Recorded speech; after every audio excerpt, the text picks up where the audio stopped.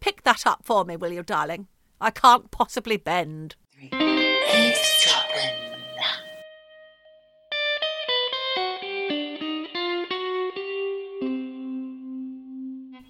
Hello, Michelle. Hi. Oh, welcome to you. Welcome to me. Welcome to this podcast. There you go. There's a jingle that won't get stuck in your head. A lot of people are writing in Michelle. By the way, that's Michelle. Hi, I'm Michelle, and that's Geordie. Hi, I'm Geordie. We are a podcast. Yes, we are a podcast. We are Eavesdropping, the podcast, and you guys are eavesdropping on us. You're eavesdroppers. And you're welcome to do so. Please do so with impunity. What does that even mean? I don't know. It sounds very legal, doesn't it? Impunity. I was going to say, drop it like it's hot. I think that's more our style. Drop it like it's hot. Now, Michelle and I have this wonderful chit-chatty comedy stroke horrible story podcast every week. That's right. It's a week of your a day a week of your time, 50 minutes to an hour a week of your time, plus more if you're a patron. Good luck to you. What I wanted to say, Michelle, I've gone right off track. My mind is a muddle right now. What I wanted to say was a lot of people have been writing in, not complaining, but explaining about the earworm of our outro. Oh, are they happy? Not happy? Well, some are happy. They click off before the song comes in, don't they? No, I think for some reason, they don't realise they can't do that. I don't know why they subject themselves each week to the same old song. I mean, I love the song. It makes me feel happy. I had one friend say to me that she couldn't stop singing it and she was happily dancing around. That's Charlene, happy Charlene, dancing around. But then we've got listener Ray, who he's concerned that we're portraying him slightly as some kind of fact Nazi, his words. But actually, when he's writing these things to me, it's all done in great jest and hilarity, but it's my delivery. I've told him it's my delivery. I'm doing it on purpose, Ray, because it's funnier. It's funnier to make you sound like a fact Nazi.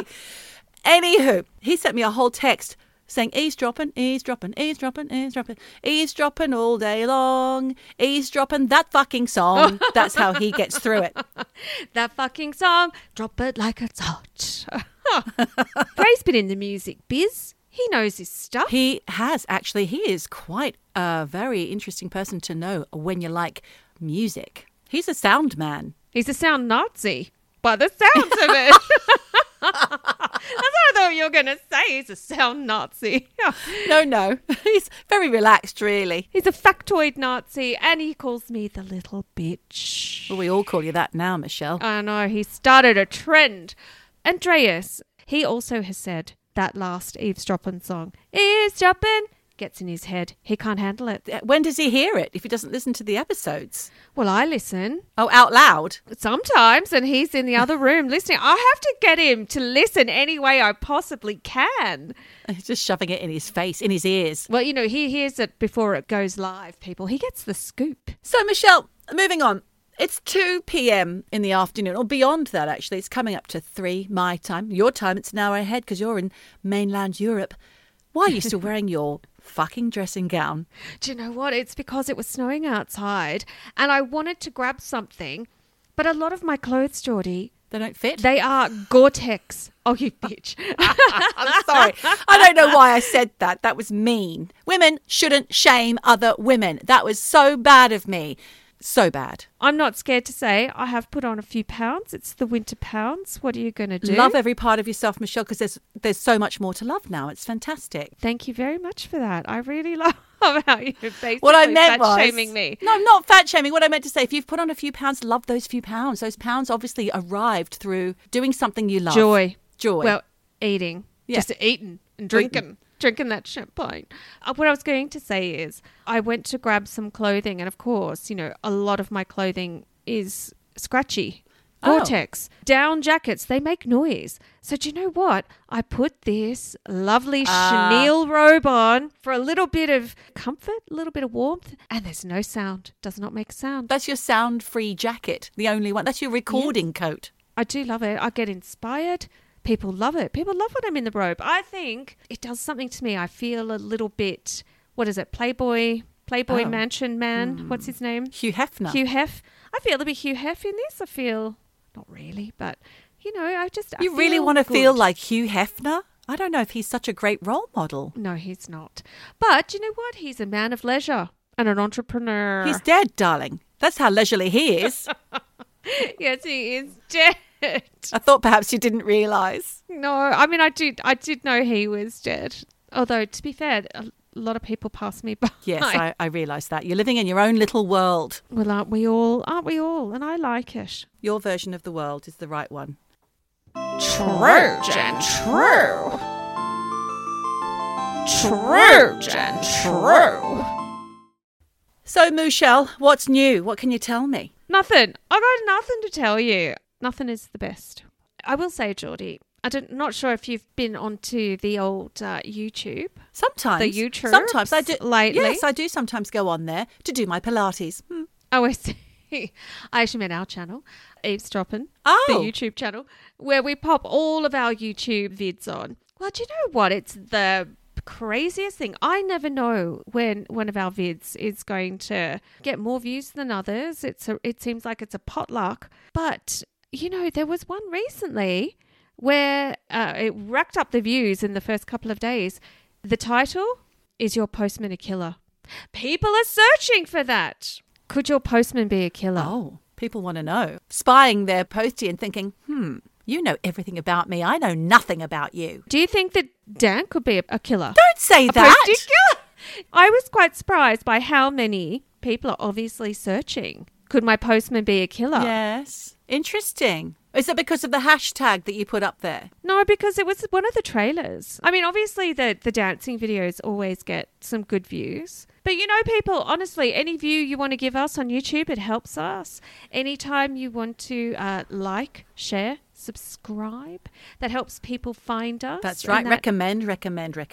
Word of mouth. That's always nice. You know, head on over to the YouTube channel if you have not been there yet. It's got some goodies. Michelle, darling, that's the second time today I've called you darling. Darling, darling. Why am I doing that? It's very Australian. No, I feel like it's like because I'm Granny from Monaco or something. Darling, get that for me. Get that for me. Pick that up for me, will you, darling?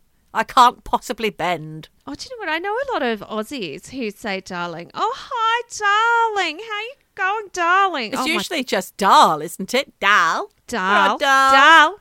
Yeah, g'day, Dal. Well, we're not talking about darlings today, are we? We're going to go down a bit of a supernatural route, or at least I am. I've got something for you. It's not supernatural. It might be. You have to wait and see. Well, we'll all find out shortly. The listeners will already know because it will say it in the title, won't it? It certainly will. You know where I usually go for my information for all of our supernatural stories?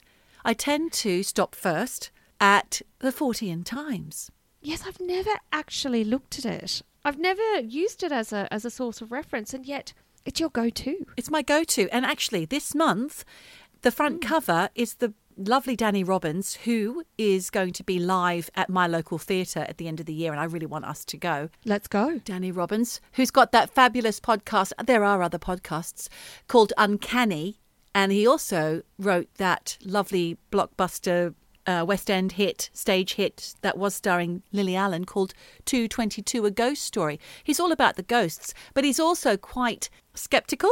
Oh, bit like you. Bit like me, likes to look at both sides, but he also likes to titivate and titillate. Titivate? Maybe not that, but definitely titillate the listeners with all of the coincidences and the spookiness and all this kind of thing. Anyway, he's on the front cover about the farm in Wales that I spoke about. Hale Fannig. Hale Fannig. Hale Fannig, yes, of course. The haunted farm in Wales that we spoke about quite a few episodes ago now. I think it was actually sometime in December or January or earlier. I don't know. No, earlier. Okay. Earlier than that. Go back, listeners. Go back and find them. This is a fantastic story. I'll show note the shit out of that. I'll put a link. Well, this has nothing to do with that today. The only link is that I found this story on a front cover of the 40 Times. Michelle, I'm going to tell you about the MothMan. Have you ever heard of that before? MothMan? No. Yeah. I know you had a moth infestation in your cupboard. I did. They're gone now. Yes. Although there are still a few of those sticky pads left up with lots of dead moths on. And I'm thinking I might take those down now. Don't need that as a reminder in my flower cupboard. Mothman Prophecies. That was a film. Did you hear of that one? Starring Richard Gere. No. Who's Richard Gere? Well, we'll go back to that. Richard Gere. Yeah. It's how my mother pronounces his name. That Richard Gere. No, that one passed me by, I have to say. Did not see that blockbuster. I don't know if it was a blockbuster. But let me tell you what I know about the Mothman. It's held the public's fascination since 1966. And apparently it's a creature that's kind of man and moth. Let's find out a bit about it. It just sounds ridiculous. Part man, part moth. You can't get scared by that. Well, just you wait, Michelle. You might find the fear of God gets into you by the end of this story because it's quite frightening. Can put the willies up me. I might put the willies right up you. Now, 1966, in a paper in West Virginia, there was this headline. Couples see man-sized bird, ... creature, ... something, ! My favourite kind of headline. It was the account of two young couples. That's 4 people altogether, probably equally split with the sex. So 2 boys, 2 girls. I'm guessing it was 1966. 2 couples who informed police that something had chased them near a place called Point Pleasant, sorry about the plosives, in West Virginia. This couple said they saw a man-like creature. Now, here's where it comes into moth territory. About 2 meters, 6 to 7 feet. That's not moth territory. Sorry, I misled you. Let me start that again. They said they saw a man-like creature about 2 meters tall, which is about 6 to 7 feet, much taller than a regular man, with a wingspan of 3 meters, which is 10 feet. A wingspan? There's your moth. Yeah, but that also just sounds crazy. Yeah. A creature, really bloody tall. Would you think it was an angel? Well, I was just thinking Angel of the North. I was thinking all those children who run around with the fairy wings, but they're not. Yeah. It's not a huge... Oh, I see. You can put those fairy wings on. The elasticated ones, yes. Yes, but it's not a giant wingspan at all. What you've just described is fucking massive. Well, Angel of the North has a massive wingspan, which is a statue in the north by... Who's that by? Is it Anthony Gormley? No. I think it is Anthony Gormley. I probably would have thought on first glance that was an angel. I don't know why they've gone straight to moth, but let's hear what followed.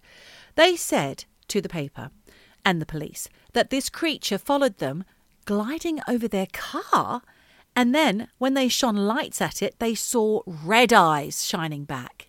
You've talked about this before. I have. I shine. But that's when we were talking about... Cats in the headlights. No, we were talking about Bigfoot and Yowies. And I shine. Yes, but was it Yowie? Yes. Or was it something It was else? Yowies. Yeah. Yep. Go back, listeners. Go back and listen. So... Or was it the Aussie one? Yeah, the Yowie. That's an Was Australian... that That's an Australian Bigfoot, yeah. Yowie. Oh, okay, all right. So a few days before this sighting, grave diggers, also in West Virginia, reported seeing a similar creature in the trees above them. So these sightings, Michelle, just kept carrying on in the same location of West Virginia for 13 months. What? I know. I thought you were going to say 13 days, Nope. and I thought... That's more than a year. Okay. That certainly is. It's 1 month more than a year, Geordie. It's like I've just worked that out, just done my maths in my head. And I figured it out, tot, tot, tot. Yes, that's more than a year. More than a year. Then, in December 1967, a tragedy occurred. There was a bridge called Silver Bridge, which had been built 40 years before, and it collapsed in 20 seconds, sending 32 cars and other vehicles into the river below and killing 46 people. It was appalling, an appalling disaster.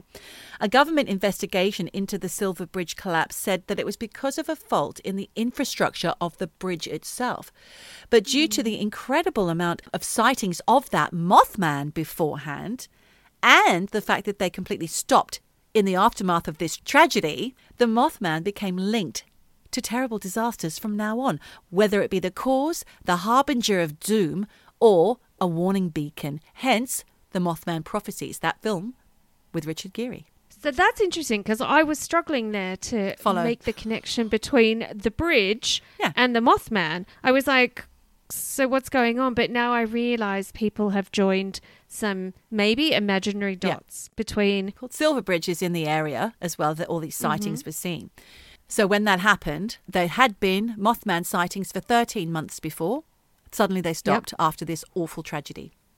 Well, he couldn't get over the fucking bridge. That's why. He's got wings, Michelle. He can get anywhere he likes. Oh, that's true. All right. So going back to this Silver Bridge collapse and what people were saying about it, well, the truth is the locals had been complaining about this structure for years. So it might not necessarily have been the Mothman bringing the tragedy to happen. One survivor called Ben Cedar recalled he was worried about the bridge every time that he was crossing over it. He said if you got stuck in the middle of that bridge, it would wave back and forth, back and forth. I would not be driving over that fucking bridge. No, neither would I. That reminds me of the bridge in London that they built, the Millennium Bridge, which was always swaying. It still sways. And actually, Michelle, I had a situation like this occur yesterday in my car with my children. What? The husband forgot to put petrol in the car, and it showed as having still petrol in the car. So I drove off and on the motorway ran out of petrol. No. It was so frightening. God. I had to pull into the hard shoulder and I was freaking out. The kids were beside them. Well, one was. The other one was on his Playboy, I call it. It's not a Playboy. What is it? A Game Boy. Okay. One was on his Game Boy. The other one was crying and screaming, much like her mother.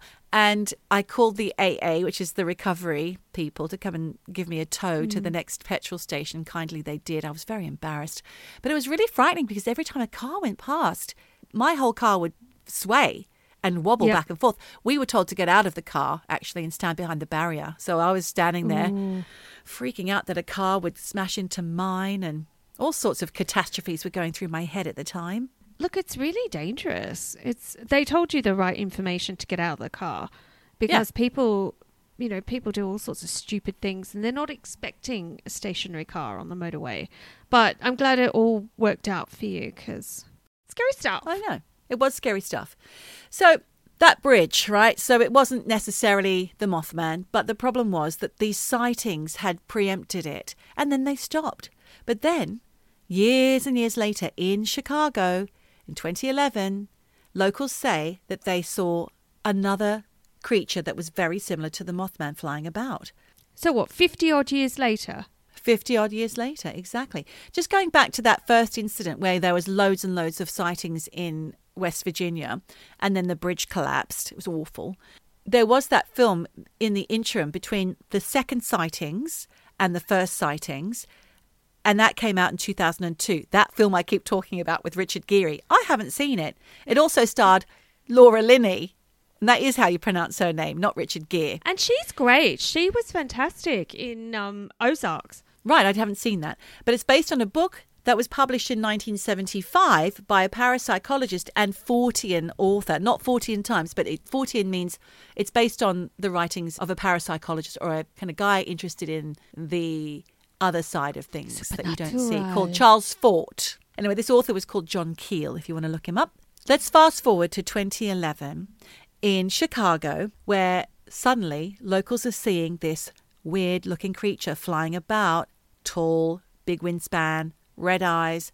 But the media didn't take it too seriously, despite one witness claiming to have seen this human-like figure perched at the top of the Willis Tower in broad daylight, not nighttime, broad daylight. The witness then saw the creature jump off and fly away. Now, that Willis Tower is the 12th tallest building in the world, 110 stories tall, and it's the highest public viewing area in the United States. We're talking about Chicago, Chi-Town, the one with all those great big tall buildings, famous for it. How could a person actually see a human-like creature jumping from an 110th story and no one else saw the aftermath of that if it was a person? The United States wasn't the only place that all of these unusual sightings were occurring. Let's go to Chernobyl in the Ukraine, 1986. That nuclear power plant reactor that had a fail and it caused an explosion that killed 30 people in the first few months, followed by a radiation no-go zone of 2,600 kilometers, which is 1,000 or so miles, and caused deadly repercussions across Ukraine and Europe. We all know about that. We do, but wasn't that a no-go zone for 20 odd years. It still is. You can apparently go visit it. Can you? Yeah. It's under a great big bubble, isn't it? I don't know. Interesting. Google that. A few days before this hideous disaster, several of the workers in the control room of the nuclear power plant claimed to have seen a creature they dubbed the Blackbird of Chernobyl. Oh, like the Blackbird of Death. Forewarning. What's that? Well, I'm just saying it's a Blackbird of Death forewarning. Oh, I see. The way you said it made it sound like something that it was a thing. Was famous. No, Yeah. No, it's just my delivery. Apparently, the description of this Blackbird of Chernobyl, or Blackbird of Death, as you like to call it, is very, very similar to that of the Mothman. And it said that those who saw the creature were then plagued by nightmares and threatening phone calls, which is what happened in the film of the Mothman prophecies. But is that just one of those creepypastas? You know, those stories that people make up, kind of like modern day urban myths? Because then it became a video game in 2021. What? Okay, so people are making moolah off the back of Mothman. Yeah. To be honest, when I read that, I really did think that's reaching. I mean, it was an awful disaster, and most of the people who were directly involved died immediately, if not, soon after. But I found some more information on news.com.au from Australia. Well done, Aussies. In Australia, they are well done because they have the only archaeologist who have ever worked at Chernobyl. His name is Robert Maxwell. And he's not from that Maxwell family. He's from Sydney. And he completed 2 field excursions at the exclusion zone in 2010 and 2012. Okay. So this guy knows a ton about Chernobyl. And he told news.com.au that the legend of the Blackbird of Chernobyl was something that he had even heard about when he was in the exclusion zone.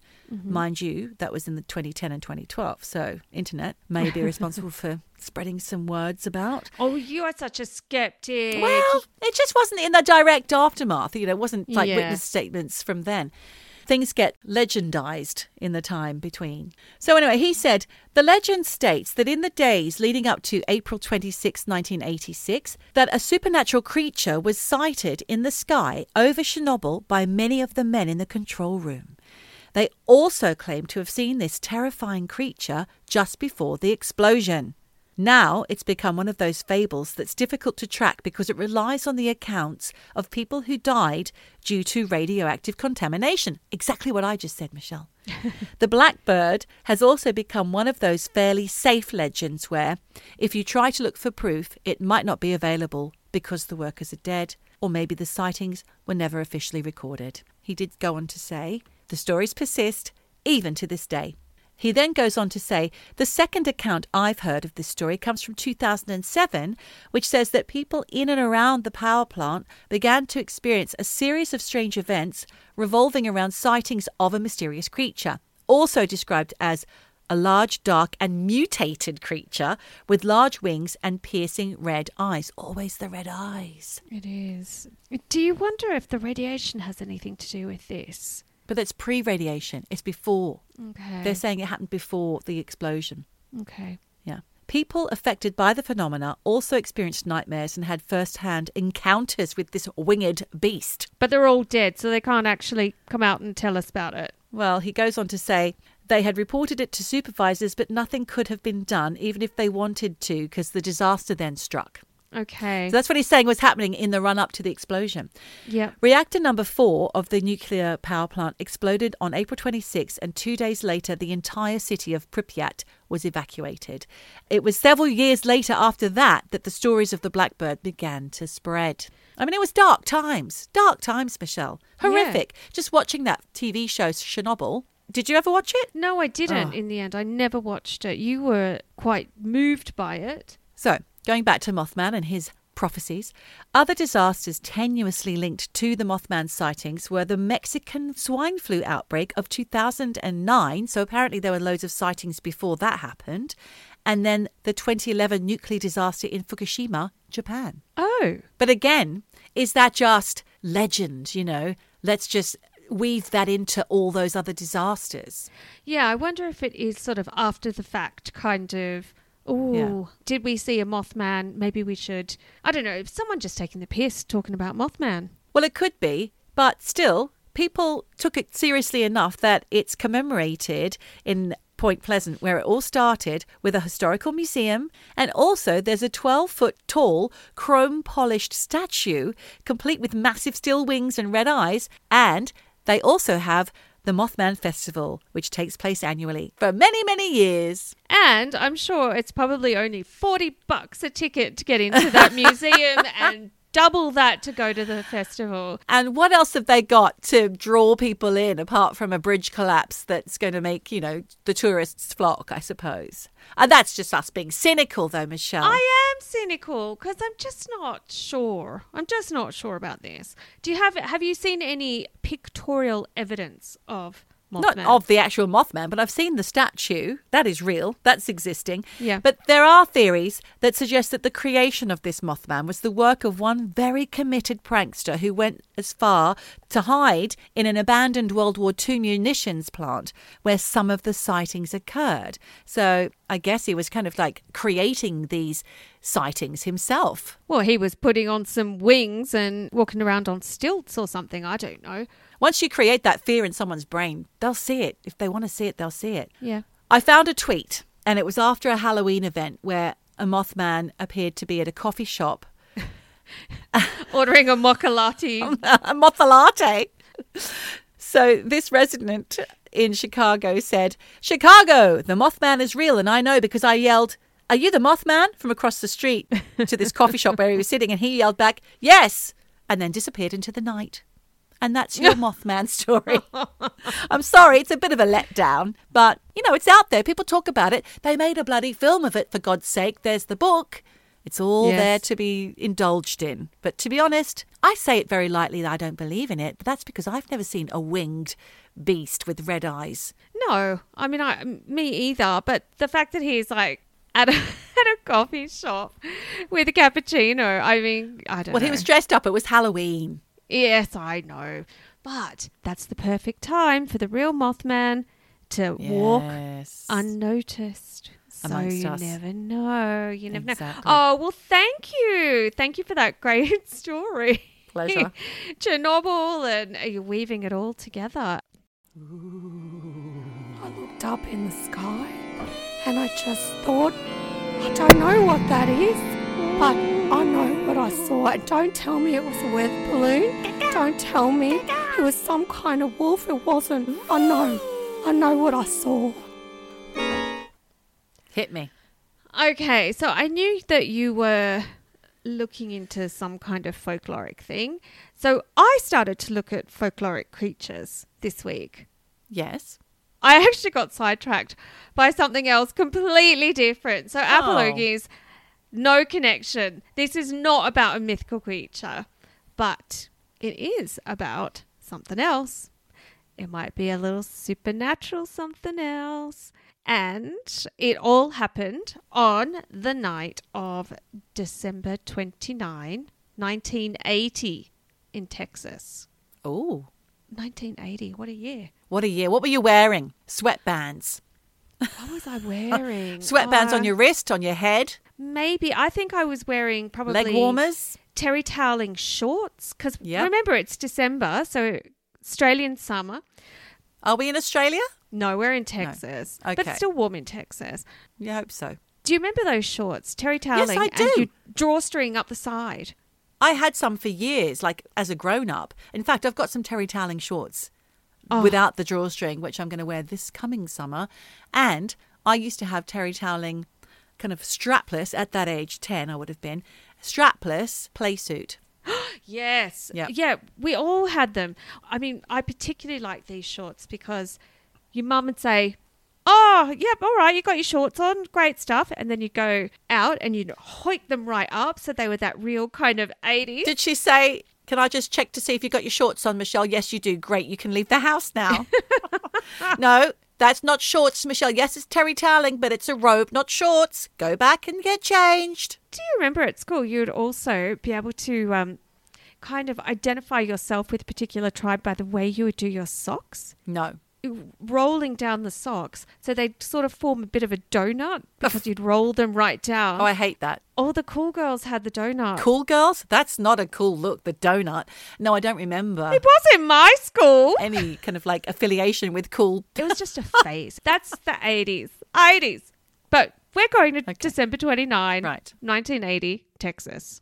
So Betty Cash, she was 52 at the time, and her mate Vicky Landrum, who was 60, they went out for their regular Monday night game of bingo. 22, two little ducks. Quack, Two quack. fat ladies. Jen loved the bingo. Legs 11. Yeah. Jen loved a bingo and a meat raffle. A meat raffle, did you say? Yeah, Jen loved a meat raffle. Did she Anyway. often come home with a big tray of meat? She did. Seriously, she was lucky. Wow. She had the lucky star. Yeah, she was. Laden with meat. Yes. She loved a meat tray, styrofoam, with the meat that still had the pink branding on the fat. Betty and Vicky, they went out for bingo with Vicky's 7-year-old grandson, Colby. But what Betty and Vicky didn't know was that because it was between Christmas and New Year, bingo was cancelled. What a letdown. So the three of them decide, yeah, I know, can you imagine? They would have had their little dobbers, and they decided instead of wasting the night, they'd grab some dinner before heading home. So they had a bite to eat, and then they headed back to Dayton in Texas, which is a small town on the outskirts of Houston. Now, Betty was driving, and she chose this route that took her down State Road 1485, which by all accounts is a tree-lined 2-lane road known to be, fairly secluded with not a lot of traffic, that also cut through a pine forest.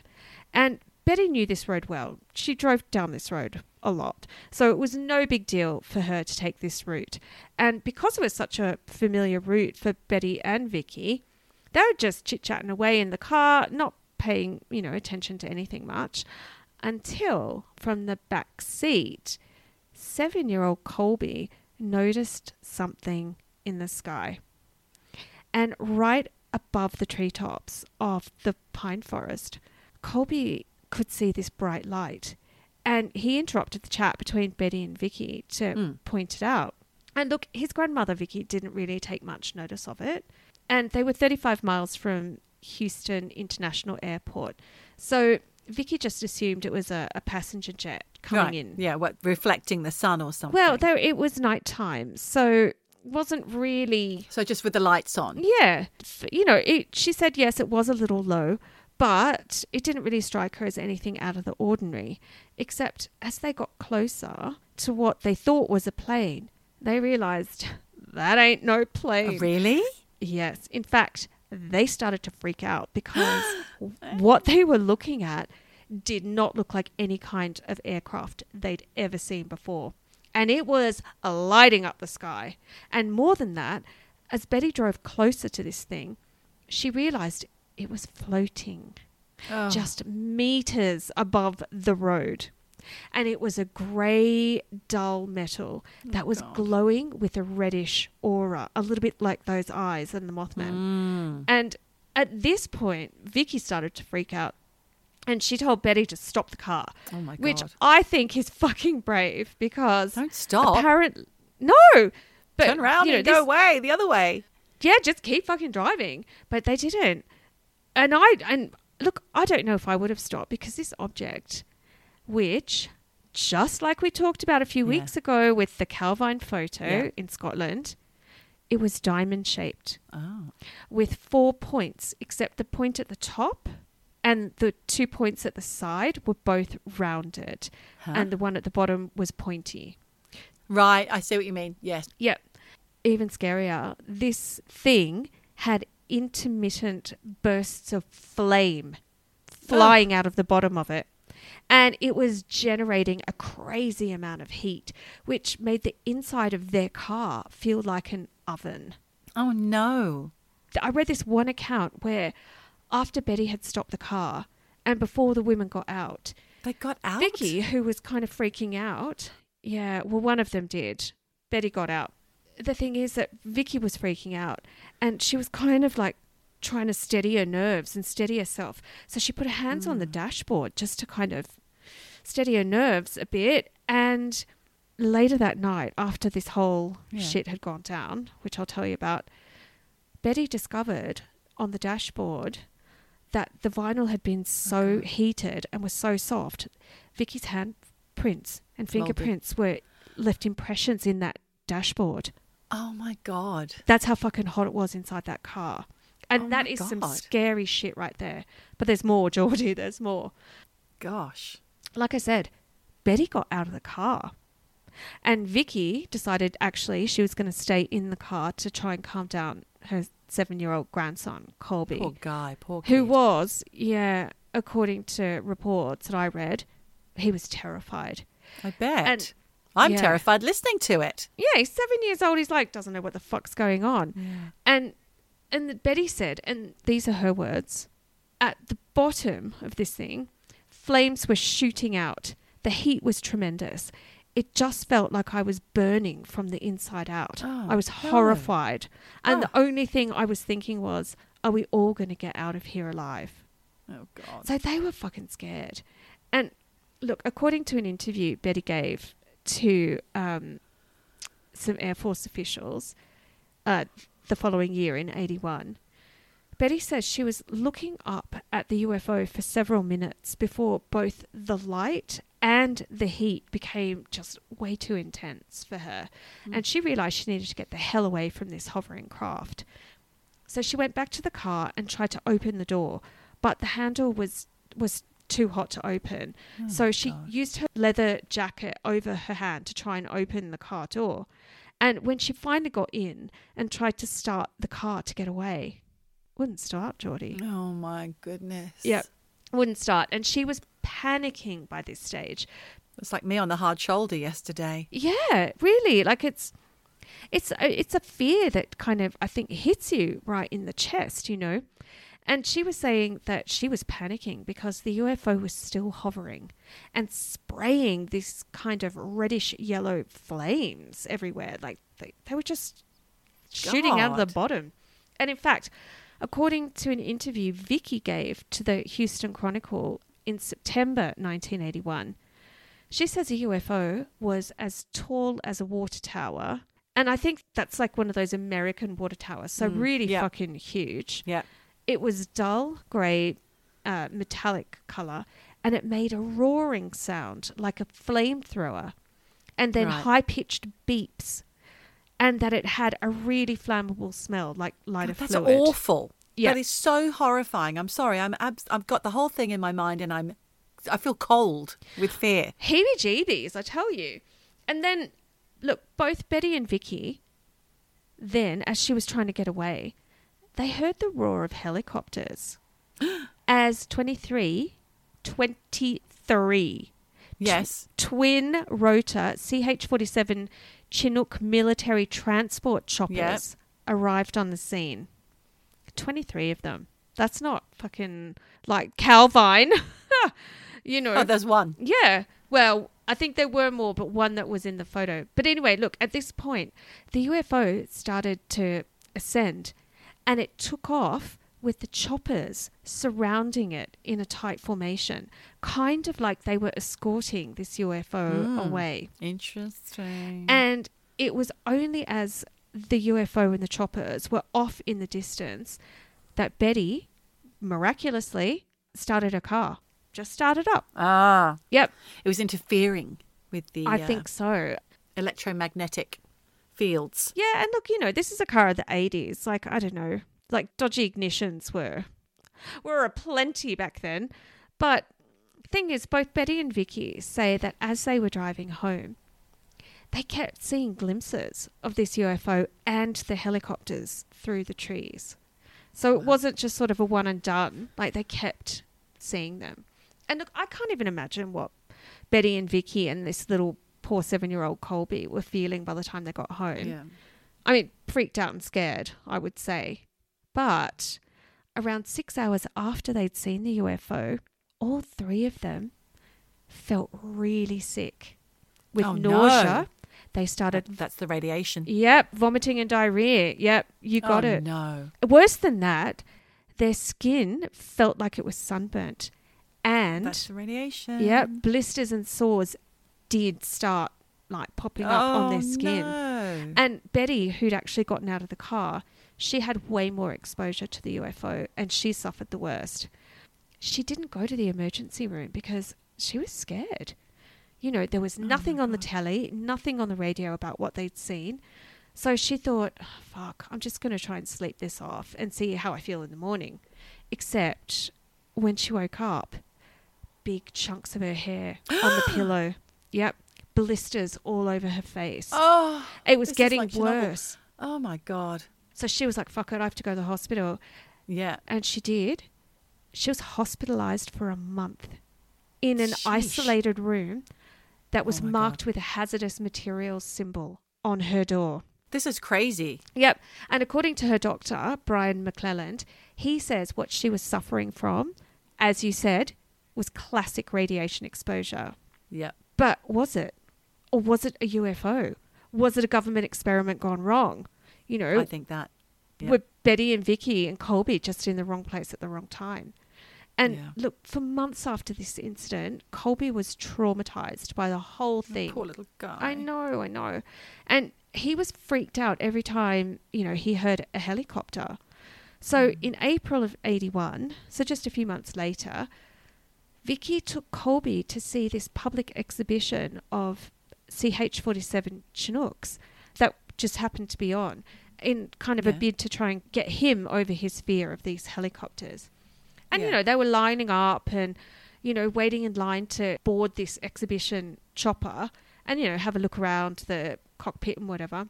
And Vicky and another woman in the line overheard the helicopter pilot tell another person in the line who was right at the front he'd recently been on a mission to check on a UFO that was in trouble near Huffman in Texas. Right. And when Vicky went up to him, when she got to the front of the line and said, listen, I was one of those people and I was injured by the UFO, the pilot immediately shut the fuck up and refused to speak to her. And UFO investigators from, I'd never heard of this, but a board called Vehicle Internal Systems Investigative Team apparently managed to track down this pilot, and he denied ever saying it. And he said he never participated in any operation in East Texas on the night of December 29, 1980. But in a Pentagon report by a guy called Lieutenant Colonel George Saran, who I think we have mentioned him before in things. Yes. In this report, the pilot apparently did admit that he was prohibited from talking about it or adding more information because of national security. National security. What the actual fuck is going on? When you hear about it being a UFO, I always used to think immediately alien, but actually UFO just means unidentified flying object, doesn't it? In this case especially. Sounds to me like, it sounds to me like a beached whale. Like something has gotten into trouble and then the military have come down in their Chinooks to escort it from the premises. But I think it's probably something man-made. You're not the only one. And, you know, look, people were talking about this with the Calvine too. That was it, you know, was it something the military was trying to cover up? Was it Aurora? The secret spy plane. So who knows? But, you know, Betty and Vicky did really feel that there was something going on with what had happened to them that was military based. And that was because of the choppers. So they tried getting in touch with a few government agencies, but they hit a dead end. No one would talk to them. So Betty then got in touch with NASA, and they eventually connected her with a NASA aerospace engineer called John Schulzler. I don't know if that's how you say his name, but he also happened to be a bit of a UFO researcher, investigator nerd. And to be fair, initially he was pretty skeptical about this whole story. But once he met Betty and Vicky, he changed his mind because he could see that they were traumatized, and he really felt that there was more to this story. So he decided to do a bit of digging himself. And he went to the actual spot where the UFO was seen by Betty and Vicky. And you know what he found? What? A huge area of scorched road. Oh, my gosh. Yeah. Thing is, just days after he'd been there, that section of State Road 1485 was repaved. So evidence was gone. Huh. And he never took photos. And this is also something that the skeptics are like, why didn't you take any pics, mate? Exactly. It's hard to prove. But it's 1981. You know, it's not camera phones.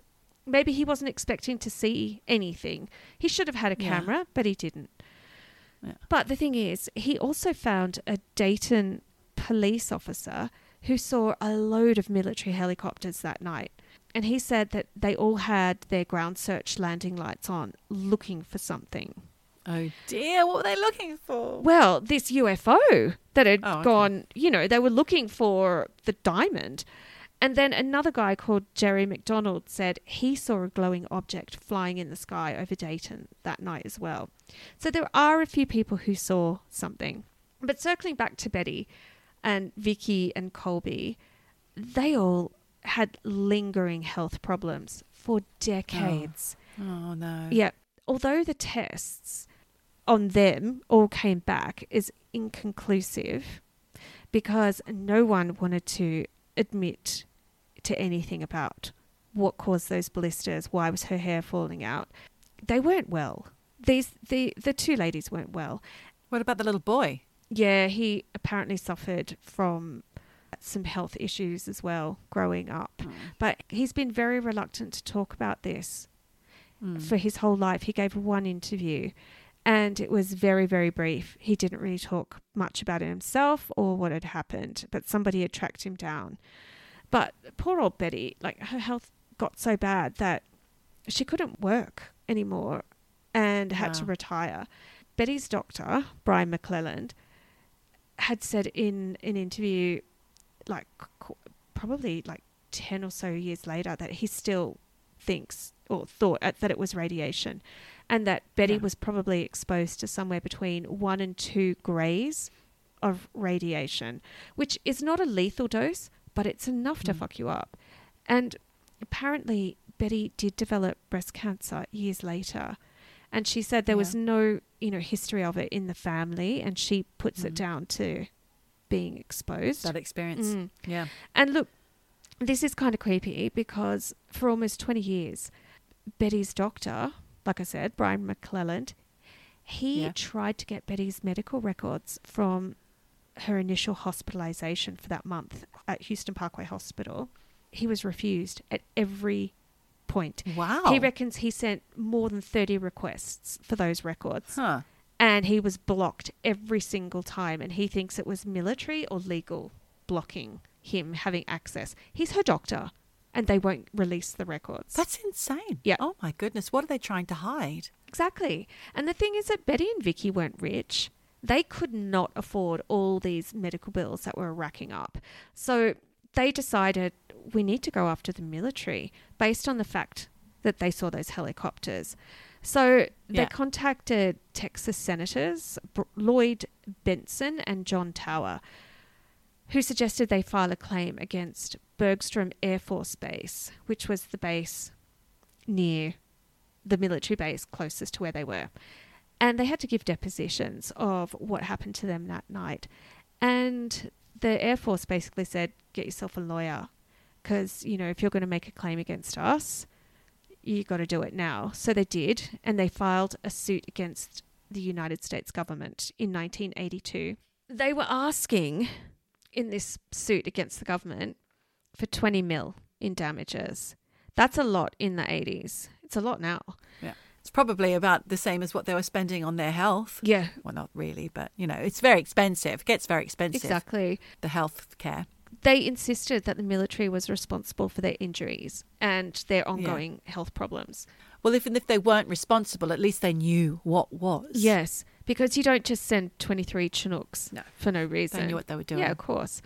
But sadly for Betty and Vicky, in 1986, a US District Court judge dismissed the case due to lack of evidence, mainly because there was no official record that showed the Army had deployed those Chinooks on December 29.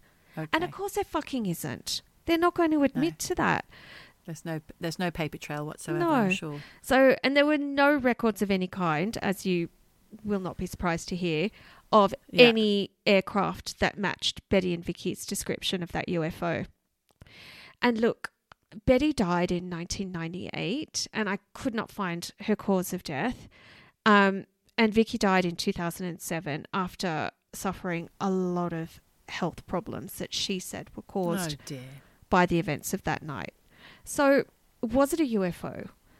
Was it military shit that's been covered up? Look, over the years, there have been skeptics who say that there are inconsistencies in Betty and Vicky's stories, and because their medical reports were inconclusive and also not available, people have questioned whether they really were exposed to radioactive materials. Yeah. Other people say the whole thing is a sham and a massive hoax because, first of all, there aren't any photos, as I mentioned, of the craft or of the scorched road.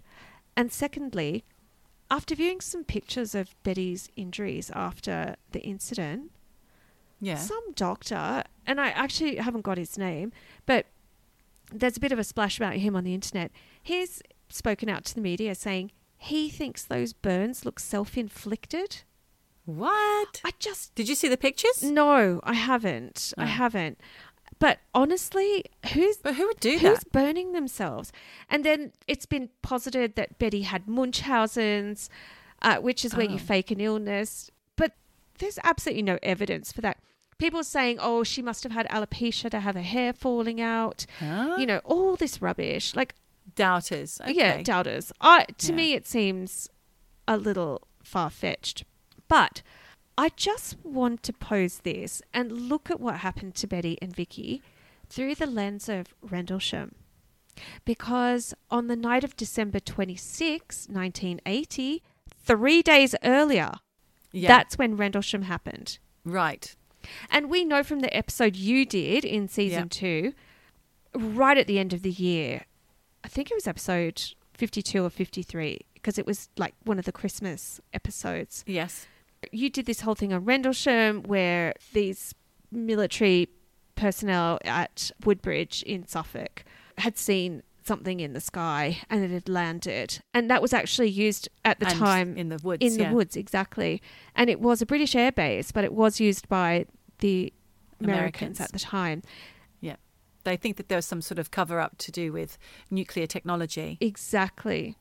And the thing is, you know, they saw a triangular thing, didn't they? Floating like UFO in the woods, which left scorch marks, broken branches. It was tiny though. It was small. It wasn't like this one.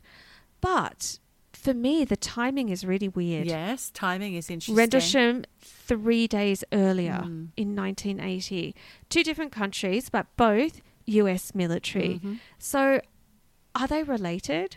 I don't know the answer, Geordie. I'm just And positing then there that. was the diamond-shaped Calvine incident that you talked about 3 weeks ago, and this shape do sound quite similar as well. Yeah. Even though the Calvine incident was about 1990, was it? 91, 90? Yeah, 94, I believe. 94, So, okay. yes, because we sang the song. No, 1984. Well, it wasn't 1984. You It got the wasn't song it. wrong. I got the song wrong. Look, I don't know if there's any connections here, but when I came across this story, I just thought, we've just been talking about all of these diamond-shaped triangular things. We've done Rendlesham, and here we've got this story. Feels like there's a lot piling up suddenly, and I've been reading stuff in the press as well. Weird claims.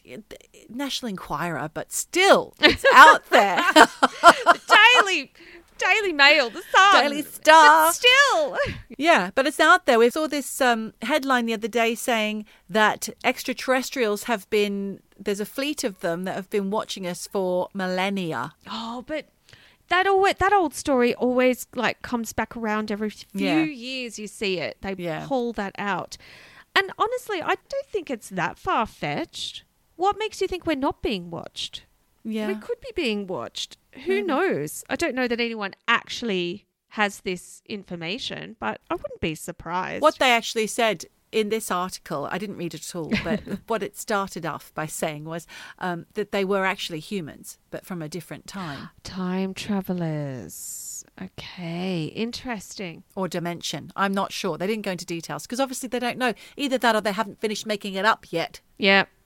Well, look, that's all I got for you on this. And I don't know, like I said, are they connected? Are they not? But I hadn't heard about this case before, so I thought it was really, really fascinating. And I'm sorry it's got nothing to do with Mothman, but there you have it. Oh, it's fine. Mothman was a bit of a non-starter, really, because I didn't go into great depth. And also because we don't really know if it's real or if it's just a big hoax. But we also don't know that if it's a real or a hoax with Betty and Vicky. Like, true. Who knows? Who knows? All I know is that this story is out there, and for the last however many decades, it has been a bit of a UFO mystery. So, well, it's one that hasn't passed me by before. I'm quite excited to hear that one. That's news to me. Thanks, Michelle. My pleasure. Real life. Real life. True crime. True crime. Do you like supernatural? I think we've come to that time of the podcast where there's not much else to say. Apart from wherever you are and whatever you do, just keep eavesdropping. Eavesdropping, in case you don't listen to the song. That fucking song. Eavesdropping. Eavesdropping. Dropping. Eavesdropping. Dropping. Eavesdropping. Eavesdropping. Dropping. Dropping.